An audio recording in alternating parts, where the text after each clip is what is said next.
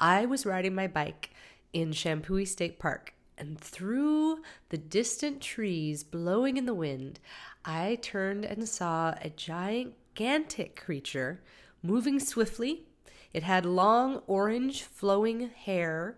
It was walking at a brisk pace, passing all of the other tree and woodlife creatures. And I saw it from a distance, but I was certain that what I saw was the Bigfoot.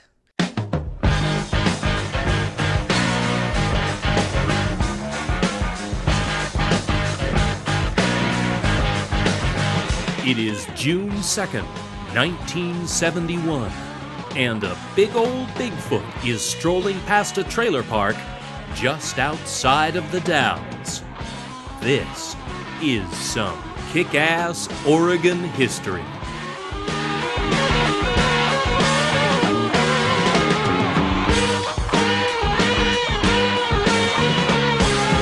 Welcome to another installment of Kick-Ass Oregon History, a survey created by the geeked out history folks at orhistory.com. We profile only the most badass, captivating Oregon stories. It's all Oregon sex, drugs, rock and roll, and earth-shattering, devastating destruction. Basically, the good stuff.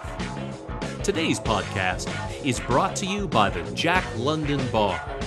Historian and Bigfoot hunter, Doug Kank Crispin. Where do geeked out boys and girls go for drinks and mingling in downtown Portland? Why, the Jack London Bar, of course. Steeped in a double helping of Oregon history, the Jack London Bar offers dancing, speakers, and other entertainment pleasure, including my favorite, Stumptown Stories and the Tuesday free lecture series. So come grab a cocktail, a seat at the couch, and get your historical on at the Jack London Bar, underneath the Rialto Pool Room on 4th and Alder in downtown Portland, the Jack London Bar.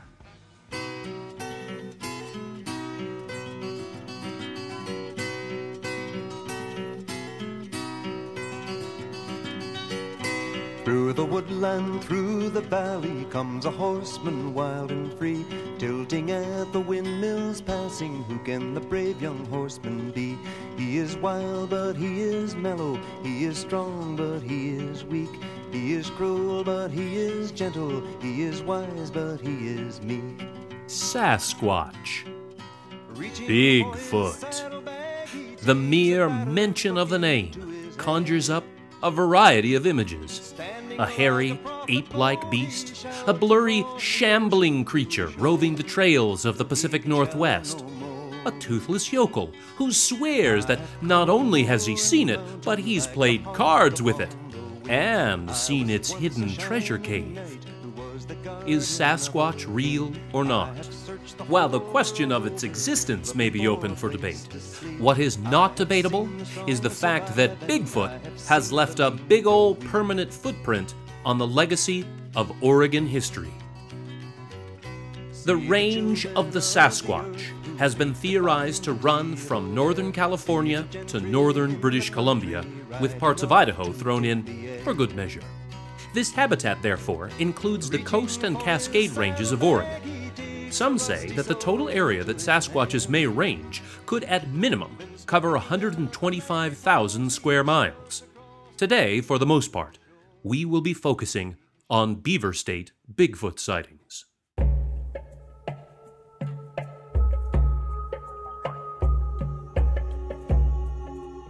Native American peoples in Oregon have had legends of large Sasquatch-like forest beasts for many years.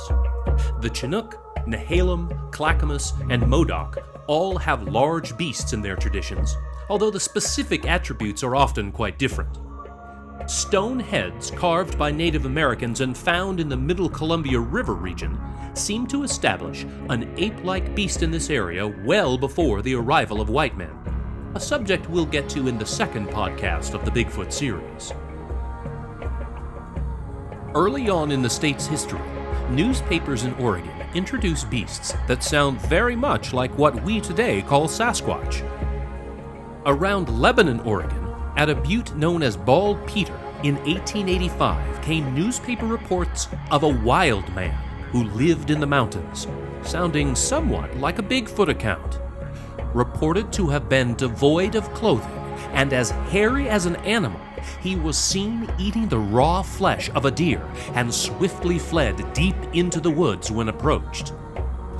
Perhaps a lost hunter or a deranged hermit, this could be the oldest Oregon report of a Bigfoot.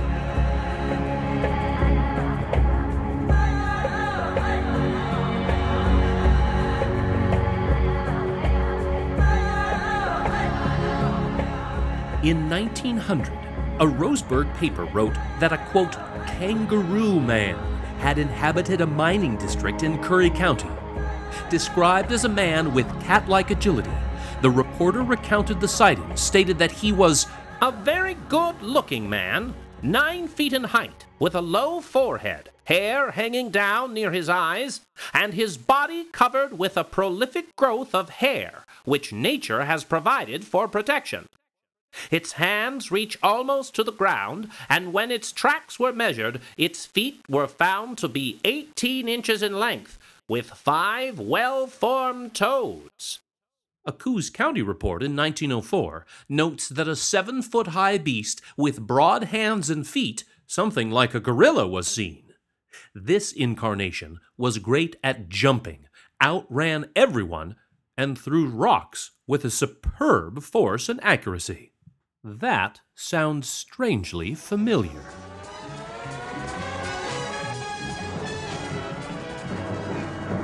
Well, what is it? A mountain lion? Oh, it's too big. What do you think, a huge grizzly, Tom? No, not a cat. Not a grizzly. Oh, what is it? There's only one thing in the mountains that leaves a track like this. The creature of legend that roams the timberline. My people named him Sasquatch. You call him Bigfoot. Sasquatches are usually reported to be at least human height, and generally taller. They are often broader than humans, and the Sasquatch limbs are more often than not in proportion with human limbs, as opposed to apes. They are quite active at night, a nocturnal creature in many sightings. Some have claimed that they breathe heavy in an almost wheezing fashion, like a sufferer of asthma or emphysema, although without exertion. Oh, and they fucking stink. One witness described Sasquatch as having a truly nauseating, acrid odor. Another said the beast smelled like an old outhouse. But isn't this all just bullshit? What physical proof do we have for Bigfoots in Oregon? Well, decidedly, the material evidence is quite poor. Historian Doug Kenck-Crispin. There are some casts of big, crazy footprints, but many of these have been determined to be fakes. There are some grainy videos, but more often than not, they look like people in monkey suits with funny strides. A Bigfoot corpse has never been found, and bones seem to be the most obvious, tangible piece of substantiation one would expect to find, for surely Bigfoot's followers are dead. What we do have is a shit ton of witnesses who claim to have seen Sasquatches and are more than happy to tell the tale. A family saw Bigfoot standing in the Detroit Reservoir. He reached down, caught a fish, bit off its head, and ate his prize.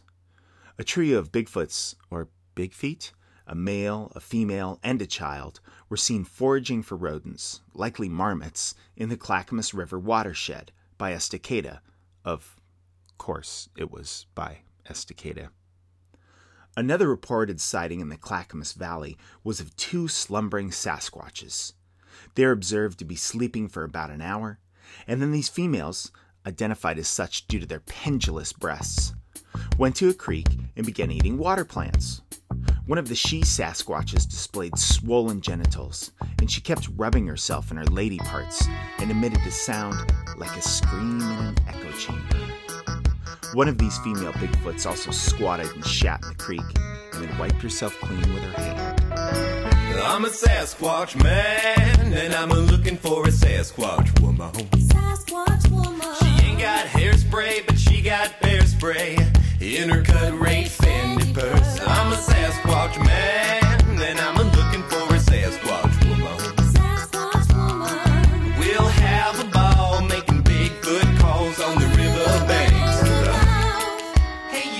reason, the Oregon version of Sasquatch seems to get shot a lot, or at least shot at a lot. Research in the 1970s found that out of every 12 Oregon Bigfoot sightings, Sasquatch would be shot at once. One incident highlights this trend. A situation at Triangle Lake, west of Eugene, where some poachers were spotlighting deer. A cluster of concerned deer came racing down a hillside like bats out of hell, and the poachers shined their light around to see what had caused the commotion. When it became clear that the hullabaloo had been triggered by a Bigfoot, they started shooting their .22s at it, apparently letting loose 30 or 40 rounds. The pissed-off Bigfoot turned and fled over the hill, apparently flailing its arms as if repelling a swarm of flies. In 1957, an Oregon hunter at Winoga Butte near Bend had just shot a deer and was sitting on a rock to make sure it was dead.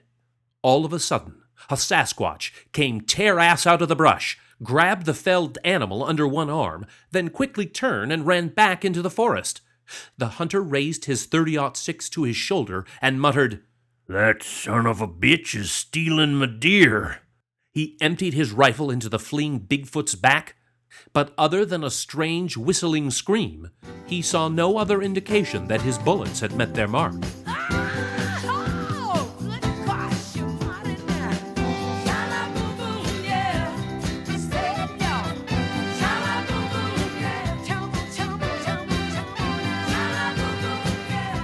While these anecdotes are quite dramatic, they are exceptional to the rule. Most sightings share a similar characteristic, a dull and unconvincing account of a shy giant that simply turned, walked away, and did nothing. John Green called Sasquatch a remarkably inoffensive animal. He's a relatively peaceful creature. No rushing of the observers, no growling in aggressive Kong-like giant gorilla manner. Rather, Bigfoot is seen as an unobtrusive being that tries to get away from his or her fellow bipedal primates at a swift, measured pace. Peter Byrne has characterized Sasquatches as the most elusive and man-wary creatures on the face of the earth.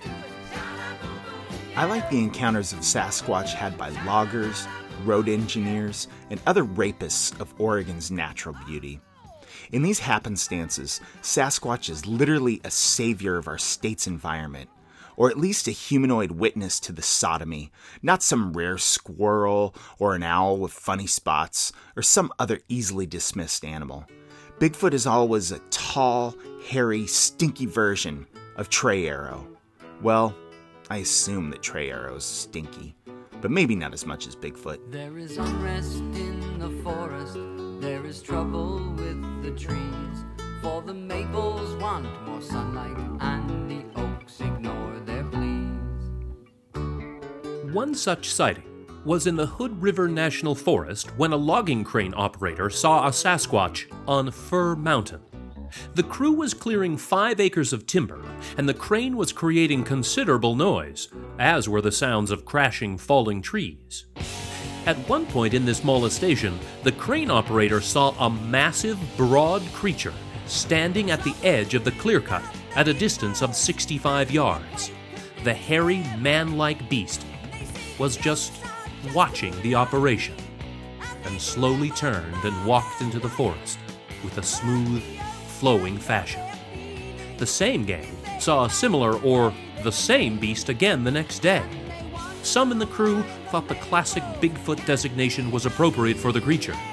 Another logger present was not so sure of what he had seen, but certainly attributed it to be some kind of goddamn monster. In the forest, and the creatures all have fled, as the maples scream oppression, and the oaks just shake their heads. In the summer of 1973, a different group of loggers were clearing some Mackenzie River Valley timber for a right-of-way for a new road. They came to the site at 6:30 a.m. to inspect what they had cleared the day before. As one of the loggers said, standing about 100 yards from us was this creature, was standing sideways to us in the middle of the down timber we had felled the day before. The creature was upright and covered with dark brownish hair. seemed to be just looking around in total amazement at the construction taking place. It caught wind or heard us shortly after we saw it. Moving very quickly, the creature walked off into the timber.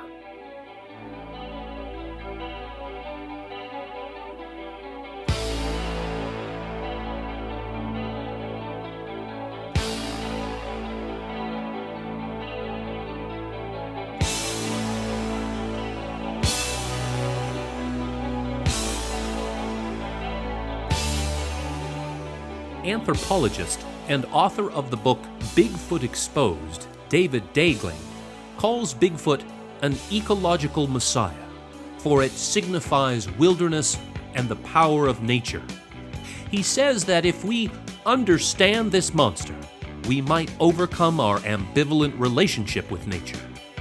Daegling calls Bigfoots the ideal guardian of nature. Resident historian Doug Kenck-Crispin had an opportunity to speak with Daegling on the telephone, and he had this to say. So could you tell us why we need a Bigfoot? That's an excellent question, and I'm not certain that I have the definitive answer for that, but I think it's pretty clear because the phenomenon of Bigfoot is with us and has been with us and will be with us in North America for the foreseeable future. The legend of Bigfoot is, I think, very appealing because Bigfoot is sort of reflective of ourselves, but in a state of nature.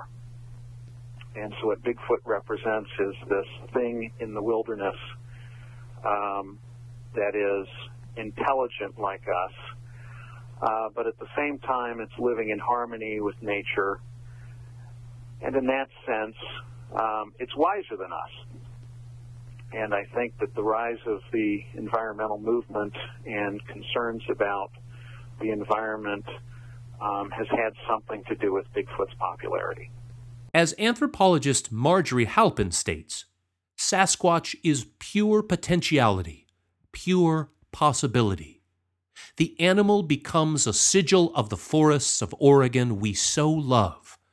If we destroy nature, we destroy this awkward, timid colossus. But on the other hand, if Bigfoot survives, the forest survives. And let's not forget our seemingly physical connection with this wild mountain man. Indeed, he is our cousin, or even sibling in an evolutionary sense. Sasquatch is like your hairy, crunchy, organic uncle living in that yurt, growing weed over in Lane County. Not to get all hippie on you and shit. Could you tell me a little bit about this concept? I particularly enjoyed it, this concept of Bigfoot as Messiah, or as kind of a savior of the forest, or an observer of the forest. Yeah, this was something that Bob Pyle, who wrote a book called Where Bigfoot Walks, postulated, and I think it's a really interesting idea. I refer to Bigfoot in my book as sort of an eco-messiah, meaning that Bigfoot might be sitting there in the woods, lurking and allowing us to see it, in order that we might learn something or perhaps take a lesson from how it's actually living in the woods without destroying the woods. And I think that there's tremendous appeal in that. If Sasquatch is tromping around in the Oregon woods, leaving curious footprints at random points, it means we haven't clear-cut all of our forests. We haven't allowed our urban sprawl to devour our natural, beautiful environment like a hungry, bloated pig. If we show a modicum of consumptional restraint, Sasquatch lives. Bigfoot is a marker for our natural treasures in the state of Oregon. Honestly, I hope we never discover if Sasquatch is real or not. We have enough physical evidence, going back to the carved stone ape heads of the Columbia River Basin, enough evidence to at least reasonably entertain the idea of the existence of Sasquatch. And frankly, that's enough for me. I'm content to accept that Bigfoot could be. Indeed, it's a reassuring stretch of the imagination. It's comforting and protective. Bigfoot could be. And like the fate of D.B. Cooper, maybe we shouldn't know the answer. For are we not a better world if Sasquatch, the protector or messiah of the woods, is running around the Cascades, keeping our timberland treasures under a good watch? Is not our state's legacy richer with a giant, gentle forest primate to keep us company on afternoon hikes and summer camping trips? Isn't Shampooey State Park a more opulent destination as both the birthplace of American Oregon as well as a regular haunt of Sasquatches? And under her watchful eye, we all lived happily ever after. If I leave here tomorrow, would you still remember me? Thank you for listening, Ass Kickers. We hope that you agree that this episode featured some kick-ass Oregon history. Today's podcast was brought to you by the Jack London Bar. It was written by Doug Kink Crispin and Andy Lindberg. Citations are available on request. Check out our website at orhistory.com. There, you can subscribe to the podcast and have it delivered through RSS directly to your device. You can pick up Oregon history merchandise and learn about upcoming Oregon history events, like our sold-out double-decker historic bus and beer tour of Portland. We want to thank Double Decker PDX Bus and Ninkasi Brewing of Eugene for their generous co-sponsorship of this exciting orhistory.com event. Follow us on Twitter at Oregon_history. You can also like us on the Facebook. Our email address is OregonHistorian@gmail.com.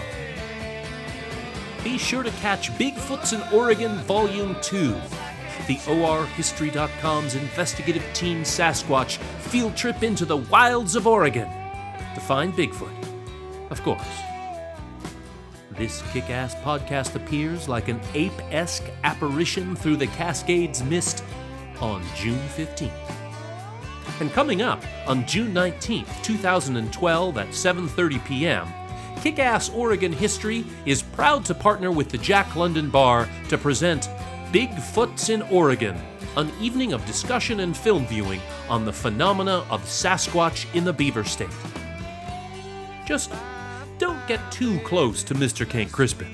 He's been described as having a truly nauseating, acrid odor, something akin to an outhouse. You stay historic, Oregon, and kick ass.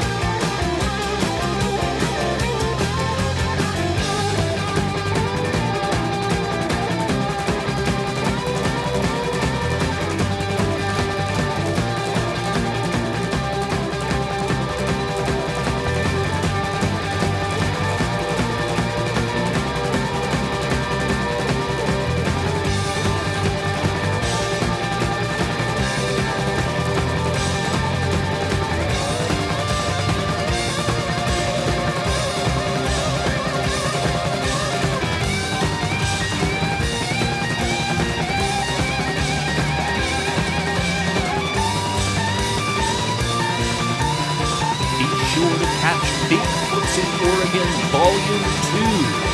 ORHistory.com's investigative team Sasquatch field trip into the wilds of Oregon to find Bigfoot. Motherfucker.